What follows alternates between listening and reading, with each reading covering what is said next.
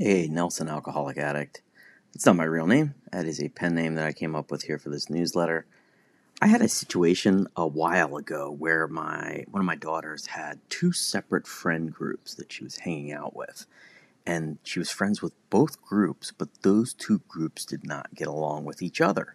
I think we've all probably had a similar situation where we're kind of stuck in the middle of friend groups or friends, and that's what was happening for her.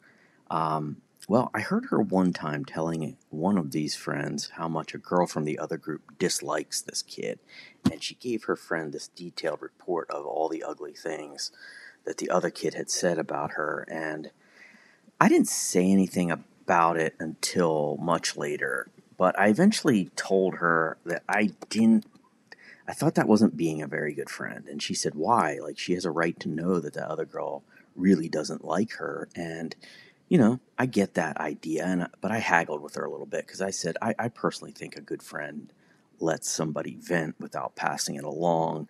I think that a good friend sometimes doesn't stir up pain, even if it is the truth.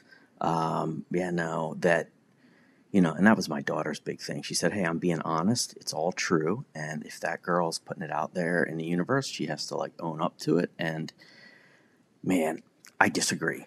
But I ended up letting it go. One thing about kids I'm finding is that they make these mistakes that we as adults have already done many, many, many times. And we try to warn them, but they don't want to hear it. They don't. They want to make their own mistakes in their own time. They think we're over the hill, that we, what do we know? We were born so long ago. We're old, out of touch, blah, blah, blah. But the truth is, I think since the beginning of time, cavemen were dealing with, I'm stuck in the middle of these two people that don't like each other. So I think there's something to be learned from your elders when it comes to that stuff. I bring this up because I've run into all sorts of trouble in my life from gossiping. It was a behavior of mine when I was drinking, especially. There was just so many secrets and people that I couldn't get in the same room with each other. And the truth is, I find it intoxicating. I find it exciting and cool. At my house now, my kids and I joke around. We sometimes call it hot goss instead of gossip, the hot goss. Because it's a term we saw on a kids show one time many, many years ago, and we thought it was so funny. Just that phrase, hot goss. The term always cracks me up because it does embody what gossiping can feel like. It's spicy, it's exciting, it feels like you really are doing something kind of dangerous and bad, and it might burn you down the road, but it feels good for now. I should explain for a second, though, what I mean by gossip, because my definition has expanded quite a bit. I used to think it only meant really salacious stuff, like, hey, did you hear Heather and Mike broke up because Mike likes Michelle? I used to love that stuff. I used to love being the person in the know. I love being the center of attention because it made me feel important and valued. But these days, I've done a massive expansion of the kinds of things I would throw in the gossip bucket. The biggest addition would be shit-talking people. For my entire life, I've enjoyed goofing on other people, putting them down, making up funny nicknames, telling stories about people. It's all part of a bigger issue, which is that I have this instinct that if I put somebody else down, it will lift me up, which has nothing to do with that person, and it's not real. It's my own lack of self-esteem coming out by trying to tear other people apart. And, I'm not great at avoiding that stuff, but I'm a lot better now than I've ever been before. So that's good.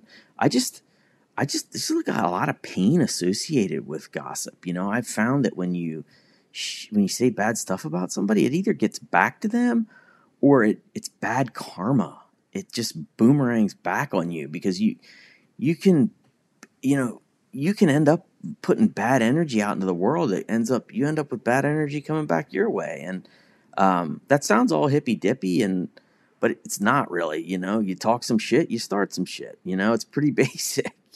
I've had a few times when I've said bad things about someone, and they do end up hearing about them, and those situations suck, man.